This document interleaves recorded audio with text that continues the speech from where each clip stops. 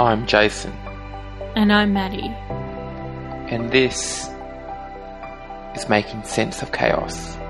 A podcast about death and dying, love, grief and hope. On our show, we talk to all kinds of people who through various trajectories have found themselves trying to explain the unexplainable. Trying to accept the unacceptable. Trying to make sense of chaos.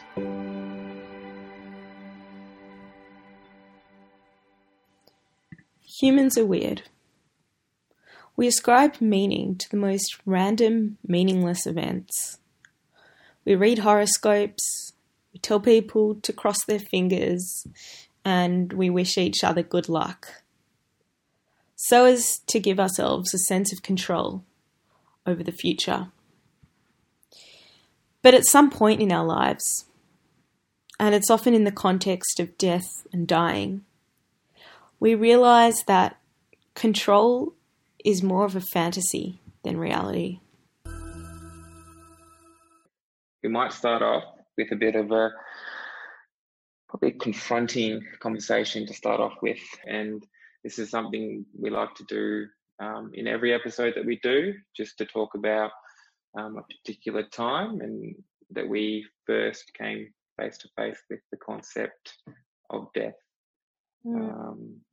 So mine was basically in the police force, but a bit of a strange one. I was quite infant into my career, and basically I attended a scene where there were 3 deceased individuals, and I was only very young at that time.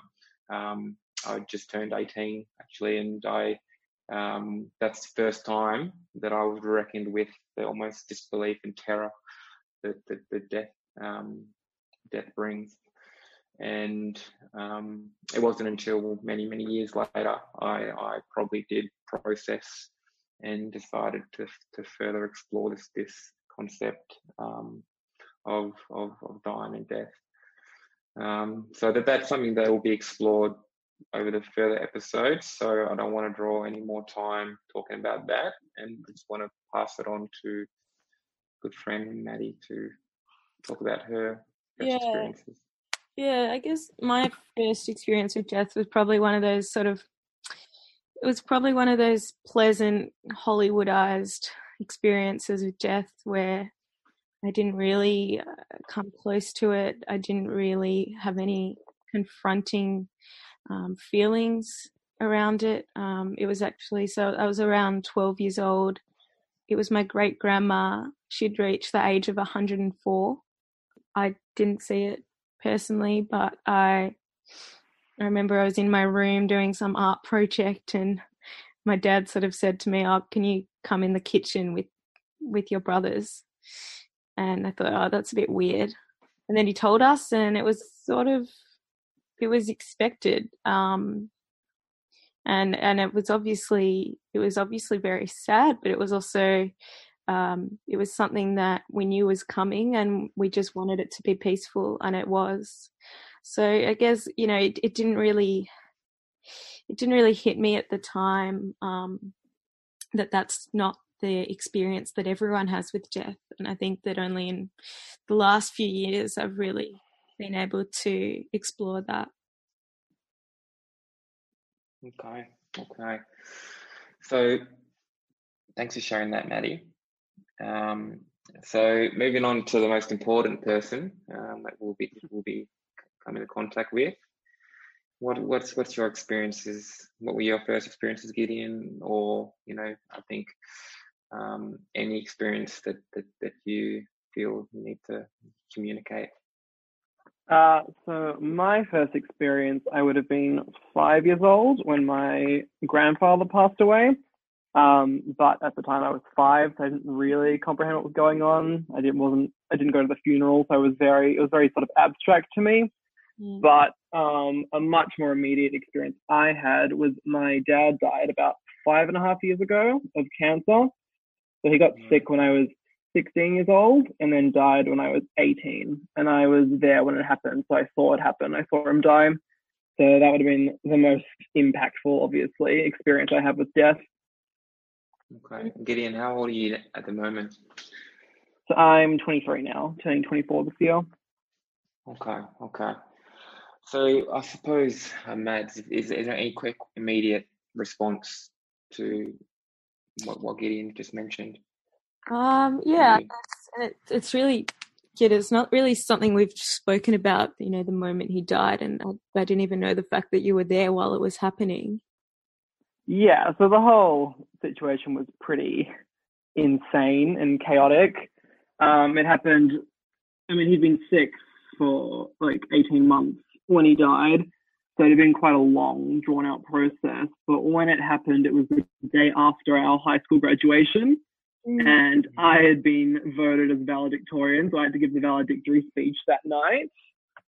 And he was too sick to attend, obviously, so he was having to watch the speech via live link, like through a screen. And then the next morning we were called in and he died that morning. So it was a pretty wild 48 hours. Did it? Yeah, too. Where was your mind while it was happening? Pretty numb, like at the graduation, because I got a call. I was meant to go on and give a speech at like 9 o'clock at night after we'd all sort of gone up on stage and received our graduation certificates or whatever. And then I got a call from my mum saying that he'd like collapsed and they weren't sure if he was going to make it. And this whole drama had happened that I wasn't there for because all of us year 12 students were in like lockdown. They made us come to graduation like hours earlier to make sure no one was too like shit-faced before they went up on stage.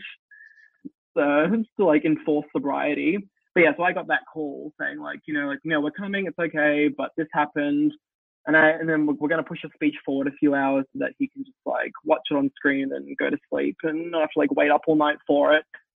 And I was just like, oh, fucking hell.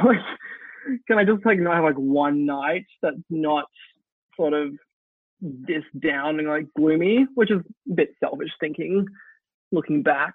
But yeah, and then everyone was just like, all the staff and like teachers were just like walking around on eggshells around me because they didn't know what to say to me because they knew what the situation was and why I was having to give the speech earlier. And I was like, okay, well, I guess I got to do it then. Okay, and the progression from that point. So you've been told that your dad's collapsed. What happened next? And then I didn't really hear anything else about that. My family showed up and they tried to put on like, as brave a face as they could. And I gave the speech and it all went pretty smoothly. And I asked my mum, like, do you want me to come home tonight? Because all the students were booked in to like stay at a hotel that night. She's like, no, you know what? Just like, it's your graduation. Enjoy your night. Have fun. So I spent the night at like Crown Casino. It was so insane looking back now. And the next morning I went home. And like within an hour of getting home is when we got the call that he was dying. We got the call from the palliative care ward saying like, you should come in now. They didn't say it explicitly what was happening, but like you knew. Yeah. My immediate response is how did you maintain your year 12 with this life-altering event? I mean, this is something that not many young men would experience. So how did you maintain, or how did you navigate this? It was a pretty gradual progression because it started when like at the start of year 11, and what we thought was going to happen was, he had a tumor in his stomach. He was going to get chemotherapy and surgery, and hopefully by the end of 2013, when I was in year 11, he'd hopefully be in remission. And then that didn't happen. And we kind of had a bit of a sort of grace period over the summer holidays where he wasn't on treatment and we could kind of enjoy a nice summer holiday together as a family. And then as I went back into year 12, he started going on pretty brutal like chemotherapy throughout the whole year. And it just got progressively worse and worse. Like his health just kept deteriorating all year. So by the time I was hitting like, November when I had graduation and when he died, it had just been a very long, drawn up build up to this. So at that point, it was kind of just like, you've been living in like this pretty horrific situation that just got very slowly, increasingly worse. So by that point, you just didn't really react to more. It was kind of like, oh, more bad news. All right. Mm. And how did you see the? Sorry. Pardon? I was just going to ask, how did you? I mean, we went to a pretty high achieving school, and everyone was stressed out about exams and all their private tutors. We topped the state that year. Yeah. And I mean, ridiculous. What I want to know, how did you view our fellow students when they were sort of crying about their SAC mark, or what? While you just walked out of the chemotherapy ward, or what? How did you sort of navigate those two opposite lives at the same time? I just compartmentalized completely, to be honest. Like when I showed up to school, like as soon as I got on the school bus, I went into a completely different mode. I was like, all right, whatever's happening at home is happening at home. Don't want to talk about it. Don't want to acknowledge it. I just want to go to school, get through this stupid year. Because our school was just insane with like the level of sort of study load they expected us to have, and even like the level of commitment they expected us to have. Like failure was just not an option at the school we went to. So I very much was compartmentalized and went to school and was like, all right, I'm a normal student. This is normal life. And then when I went home was when I'd sort of switched back into like, oh, this is still happening at home.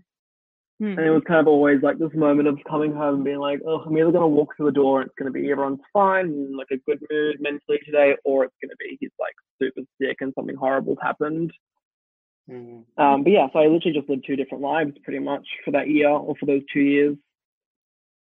Like on like the surface level, there was the very normal, like I'm in year 12 and it's exciting and things are happening and I turned 18 and everyone's having their 18th birthday parties and we're going to nightclubs for the first time and all this cool stuff. And then like the real, like sort of real layer of what was happening at home was just, it was like night and day. I'm interested in getting what your, and this is probably more of an individual.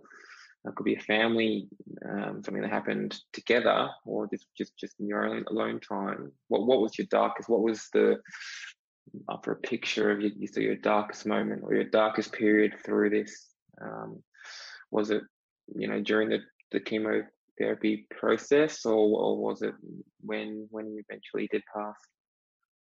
I mean, the worst moment obviously was seeing him die because it wasn't a very peaceful way to go. It was pretty gnarly and awful, and it was like drawn out for quite a while what we saw. But other than that, I reckon I do have a very distinct memory of what the worst moment was, because I mean, like throughout 2013 when I was in year 11, it was kind of, like it's fine, we'll just try the next treatment, we'll just do, trying to stay positive, and just there was always an end goal of like he's going to be better by summer holidays. And then I think it was like May of 2014, I came home from school one day and I was in the kitchen by myself. My dad was at the other end of the house. I think he was on the phone to my uncle, and I overheard the conversation, and he said he'd been talking to the oncologist, and he'd asked me like flat out, if this treatment doesn't work, how long do I have? And she said, oh, probably about a year. And I I'm pretty sure I remember like my knees like buckling. I was like, oh, fuck. Because suddenly it was a very real possibility that he was going to die. And up until then, I'd been in probably just been in denial that was like even a possibility. And then I had to like go upstairs and study for a history SAC. Jeez. I mean, my initial response to that is how, because I know when you hear information like that from someone you love, and how do you even? I mean, Maddie spoke of having the two worlds, the two lives. I mean, how did that even occur? I mean, you said you compartmentalized it.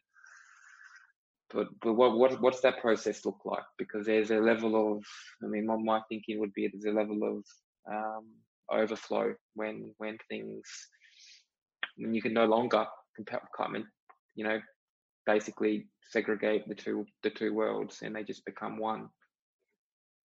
Yeah, I mean, I think luckily for me, it happened right after I graduated high school. So I had a very sort of clear sort of closing of one chapter and like opening of another, for like lack of a better term. So I kind of just held out mentally. I was like, just get through the years, get through your exams, get through graduation. And then there was always like something to work towards. Like that was the only good thing really about doing VC, is that you always just had something else to take your mind off it. And my parents,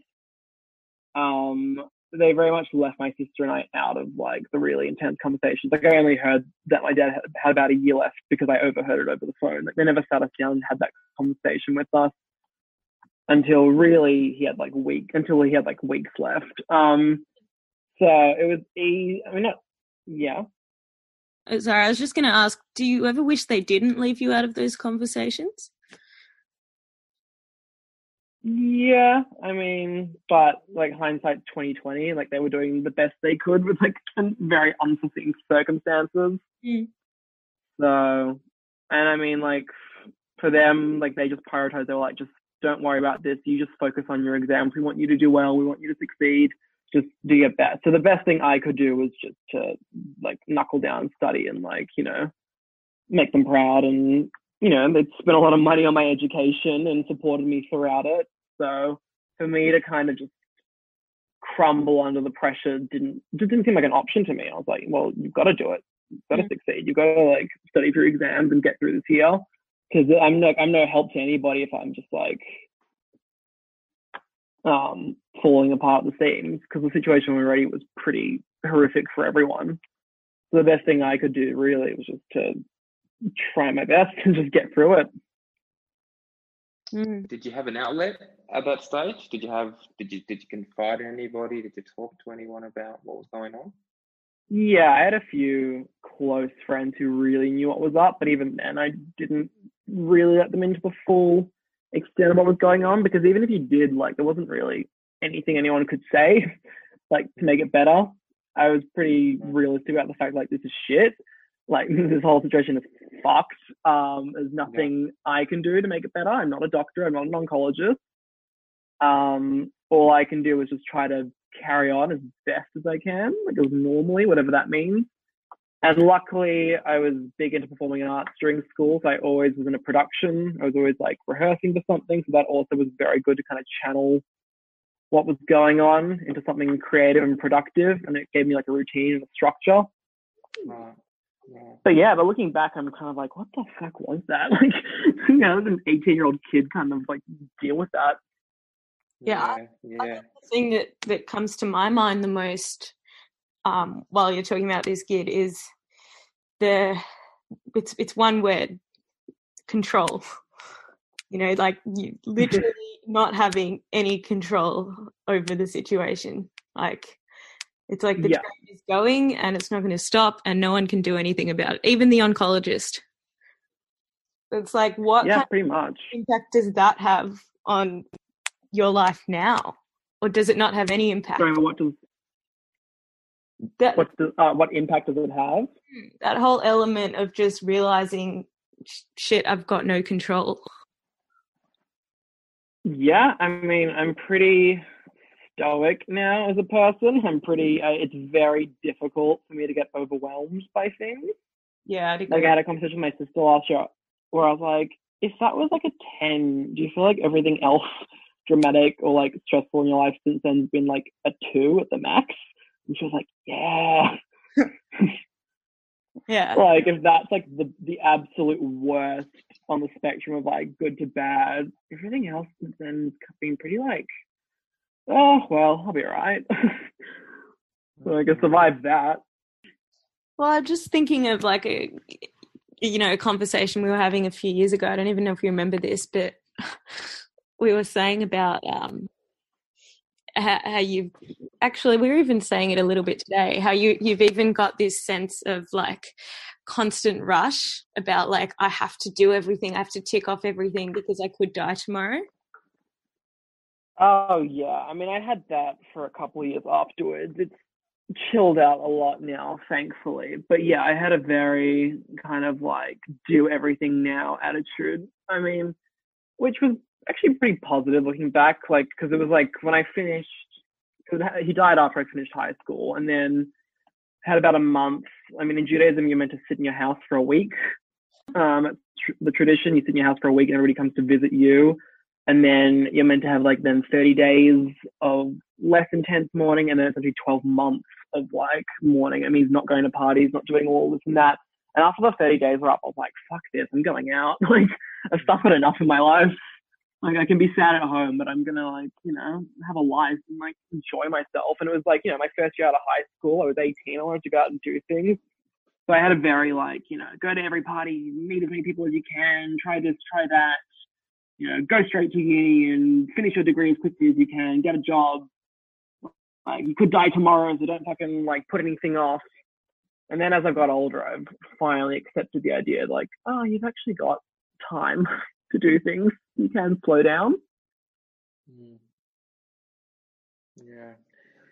I'm wondering, Gideon, when you're just going through your day-to-day life, how often you think about your dad? I mean, probably daily. I mean, it probably pops up at least once a day. Even if it's like, and like, it's not always like in a bad way. It could be like a positive memory. You just mentioned a story or like something that happened in your childhood. But yeah, I mean, it's there. It's kind of like, I mean, I still live in my family home, so there's photos of them on the walls everywhere. So you can't, it's not something me like ever really stop thinking about. Yeah. And so, I mean, what I'm just interested in is, do you look at other people if you see another father and son, or you see a full knit family, so to speak? Does that have any impact on you? Is there experience there when you see it? So let's just say a father at the shops with a son, or something that's just every day. Not really, to be honest, because I mean, I was very young. Like, I was 16 when he got sick and like 18 when he died. So I don't really know. Like, it happened at a very formative age. So I don't really know a different way of growing up. Okay. So to like imagine like an alternate reality where he would be alive now is pretty difficult for me, actually. I did notice it though. I remember, I think it was last year, I saw a friend put up like photos from his dad's 60th, and that's when I realized, I was like, oh shit, like dad's 60th birthday would have been last year. We would have been having a party for that. Like, things like that, you're like, oh fuck, like, I can't believe it's been that long. Or even like, I mean, it's hard to escape, like, his birthday's Anzac Day. So every year his birthday's on a public holiday where like the whole world like comes to a stop, or the whole of Australia, I mean. Yeah. That one's pretty hard to like ignore. Not that I would want to, but it was a very public reminder of that one. Yeah. Do you ever get angry? Do you ever get angry at what occurred and what I suppose you're left out of? The fact that you haven't got that experience with your dad. You sound like definitely a well-rounded guy who's moving into a lot of different worlds, and you've got you can tell a high level of intellect.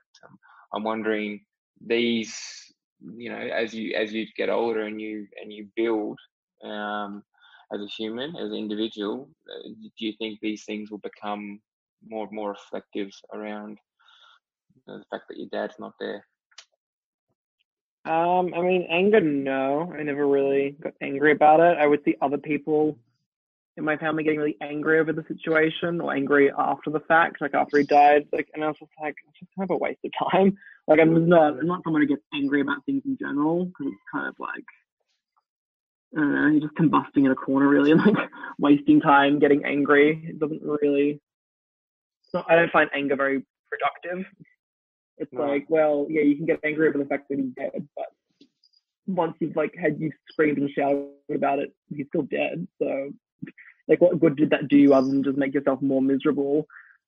And also, it's tiring. Like, I found the whole experience of him getting sick and him dying and being in that constant sort of heightened state of anxiety throughout the whole thing, just, it's exhausting. So after he died, I was like, I don't want any stresses in my life ever again.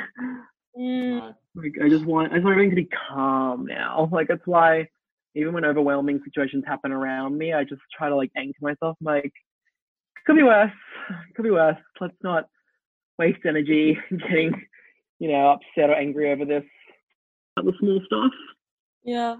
And I mean, it's almost like it's such a perspective maker, that it makes me think, well, one, it's amazing how you've managed to come out of this experience with a few positive lessons. But number two, it also makes me question, there is obviously a big sort of void that comes out of this experience, and a lot of people would be eager to fill that void somehow. Have you sort of experienced that, and where does that sit with your, spirituality or sense of how meaningful life is? What are your thoughts on all of that? I mean, I'm not I don't believe in spirituality or religion, and all the more power to people who do. I'm sure it's a very comforting thing for them. And sometimes I'm almost like, it would have been nice to actually believe in something like that. I can imagine it'd be very comforting. I mean, even the Jewish traditions of how you do a funeral, how you do the grieving process, it is quite comforting because it's very community based. It's all about people surrounding you and visiting you. But I don't believe in a God or an afterlife, or I have literally no spiritual side to me. So that kind of made it, not more difficult, but it kind of made me a realist. I was kind of like, well, everyone's going to die. It's inevitable. For some people, it's just going to be a lot more earlier than you think. And that's a pretty fucked up concept to have to grapple with at 18 years old. It's not, in an ideal world. Although it's pretty privileged to say that because, in a developed Western world where we live with a lot of privilege and have healthcare system and don't, have to worry about war or disease or hunger. Ideally, everyone in your family should live until their 90s and pass away peacefully in their sleep. But that's a very privileged Western sort of concept. And it's also just not the reality for, a small percentage of us. Totally. So yeah, that was a pretty tough one to have to kind of reconcile yourself with as a teenager. And I mean, I'm not as I said, I was saying, I don't get angry about it, but I was looking back now, it's probably pretty bitter as a adolescent dealing with it. I didn't want to be around a lot of people my age in high school. I isolated myself a lot looking back.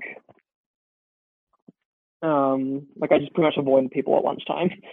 I'd go the school gym and do a workout, or I'd go hang out in the performing arts department room and take a nap because I just couldn't be around people my age, discussing their SAC marks or how stressed out they were about exams. Yeah, I was like, we're all gonna die. Everyone's gonna die. Do you get it? Yeah, that's it. we're gonna get sick and die. You feel like this fucked up person. It's the emperor has no clothes kind of moment. You're like, don't you see what's the reality of life? That's it. This screwed up secret that no one else knows. You're like, people die. Yeah. And it's you're just let on that secret so much earlier than you would have liked. Just way earlier than I would have cared to know, because the reality is everybody's going to face it. I mean, you're either going to live long enough that you're going to have to deal with losing people in your life, or you're going to have the situation my dad had where he never lost a single person in his life because he died earlier than everybody.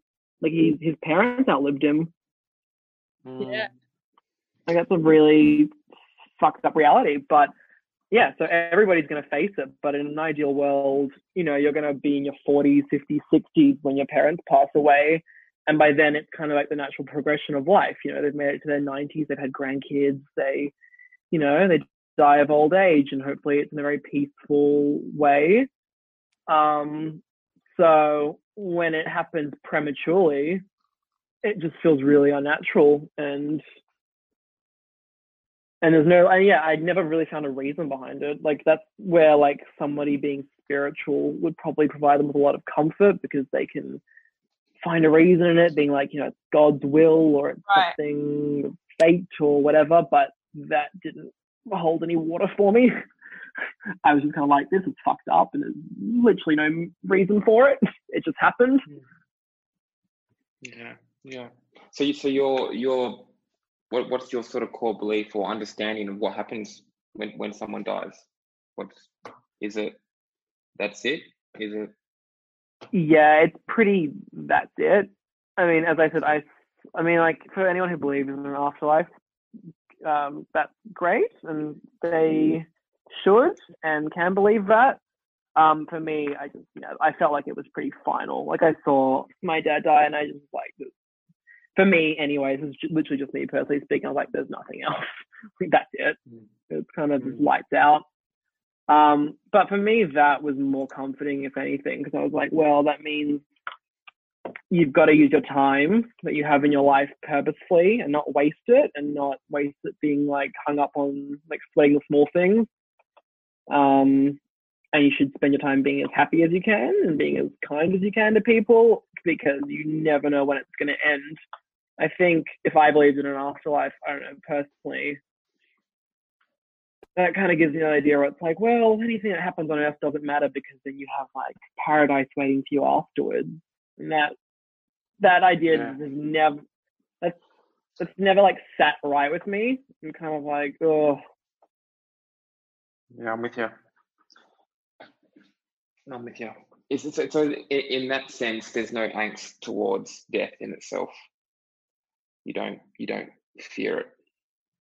No, I mean, I don't fear death, oddly enough, like, because I've confronted it. So I'm kind of like, just, I don't know. I think I had to like work at that, but you have to kind of just mentally like get to a place where you just accept that it's inevitable, because it is.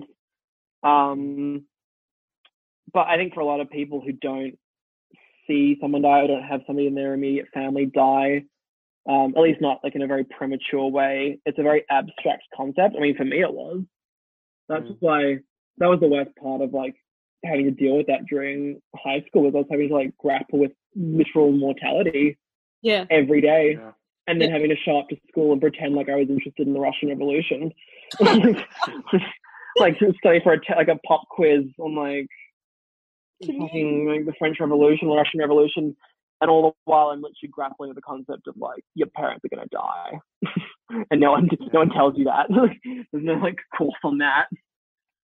No. Can you tell us about the moment at your funeral, like, you know, and you're watching everyone in the crowd, and you see certain faces, people that you weren't even friends with. Tell us more about that. I know what you're talking about. I think the story you're talking about, I relayed to you, is that after we like left the funeral hall and we're like carrying his coffin out, I just noticed certain people from our year level, and like, I mean, it's very sweet and it's very nice of them, but there were just some people who just looked like destroyed by the funeral. Like, they were just like red in the face, sobbing, and I was just like, this is where the slight bitterness came in. I was like, oh, fuck off, it didn't happen to you. Like, why are you so histrionic? Like, calm down, it's not your dad. And looking back, I'm like, you know, that's a very normal reaction for people to have. You know, they've seen something really sad and horrible, you cry. That's what somebody with empathy does. But in my brain, having like, you know, dealt with this insane traumatic experience literally the day before, because in Judaism you bury someone either the day of or the day after. There's no like sort of period in between the funeral and the death. But I was just like, I'm like mentally trying to piece together where I am right now. Like, can you just calm down a little bit? I love that. It's so raw. Like, I love that you can even say that, because, and that's what this podcast is really about, the fact that in a lot of cases, social norms wouldn't permit you to say something like that, despite the fact that I'm sure you're not the only one that's experienced it. And it's a natural response to be like, why the fuck are you crying? Well, that's the thing as well. It's like, you know, like that was just an 18-year-old me being bitter and also like grieving, just being like, oh, fucking calm down. Like, but I mean, you don't know what's going on in anybody else's life. I'm sure there's tons of people just like me who have dealt with their parents getting sick or dying at an early age, and you don't know what triggers somebody might have. So, you know, I've learned to mellow out a lot more as a young adult. But in the moment, I was just kind of looking at people like, Jesus, even I'm not crying this much. Well, what's going on here? Yeah. Yeah, I reckon I could talk about this for ages. But yeah, I do think that one remaining question that I have for other people listening who might have a friend or a partner who's going through grief or they're going through the process of realizing that their close one is dying, and a lot of the time you hear that people have no idea how to react. Like there's this massive awkwardness around it all, and people just, they want to say the perfect thing, but they don't know what to say, so they don't say anything. So then the grieving person ends up comforting everyone else. It's like, so what? I mean, given that you've been through this, Gid, what's your advice to other people who don't know what to say to someone? Oh, well, yeah. Well, number one is like, don't be awkward, because that was like, I was telling you this the other day, Maddie. I was like, that's the worst part. Is like after the fact, like after someone's died, you're, you know, at the funeral, you're at, you know, we do a lot of you have to go through a lot of like sort of services in a synagogue. People come and greet you, and like some people were just so awkward, and like they, you know, they say their condolences and they just stand around like being sad and awkward, not knowing what to say. And I was like, just say your condolences. It's very sweet. I appreciate it, and like move along, or just have a normal conversation. Like, you know, like somebody who's like just suffered a bereavement is not gonna like fall apart in front of you. Like they've already suffered the worst thing. Like they don't have to now like mitigate your awkward feelings around it. But I mean, if you're trying to support a friend going through it, just say to them like, you know, if you don't know, like if you've never like dealt with it personally, just be like, you know, I don't understand what's going on. I can't, like, you know, I can't fully understand the scope of what's happening, but just know I'm here for you. If you ever want to talk about it, and if you don't want to talk about it, that's fine as well. Because sometimes there were times where I could tell people wanted to like get me to open up, and I was like, I really just don't want to talk about this right now. It's all we talk about at home. I'd rather talk about anything else right now. Right. You know, just be real with a person. It's like, if you want to talk about it, I'm here for you 100%. If you don't want to talk about it, that's fine too. Yeah, I love that. Yeah. Yeah, and like whenever I hear now, because there's been a few people that I've known whose parents have passed away, I just send them a message like, you know, I'm very sorry, sending you and your family my condolences. If you ever want to talk to someone who's been through like, you know, not the same situation but something similar and can relate, just hit me up. I'm here if you need. And like, not many people have. That's fair enough. But some of my friends have, and we've had a very frank conversation about it that like you can only really have with someone who's gone through the same thing. And it's quite comforting. It's like, oh, I'm not crazy. All these weird things that I've been feeling are just very normal and part of the process. I mean, I remember actually one friend, he'd said to me once on a night out, like, because there's been some drama, somebody fighting with someone else, blah, blah, blah, blah. And I was like, oh, I said to him, like, in a moment, we were just up to, I was like, oh, God, life's just too short for that shit. And he was like, God, you're like an 80-year-old in like a 20-year-old's body. I was like, yep. Like, I'm emotionally weathered. And then, very sadly, a few years later, his dad died as well, very unexpectedly. And a few months later, we were talking about it, and I'm pretty sure I like said to him, like, remember that time when you're like, you're like an 80-year-old in a 20-year-old's body? Yeah. You know, like often you hear these topics framed as like intellectual conversations, you know, like you'd read in a philosophy textbook, like, oh, meaning of life or existentialism. And it's like, well, actually, you're going to, you know, inevitably, you're going to go through those topics yourself in a personal sense. And personally, I haven't yet. Gideon, you have.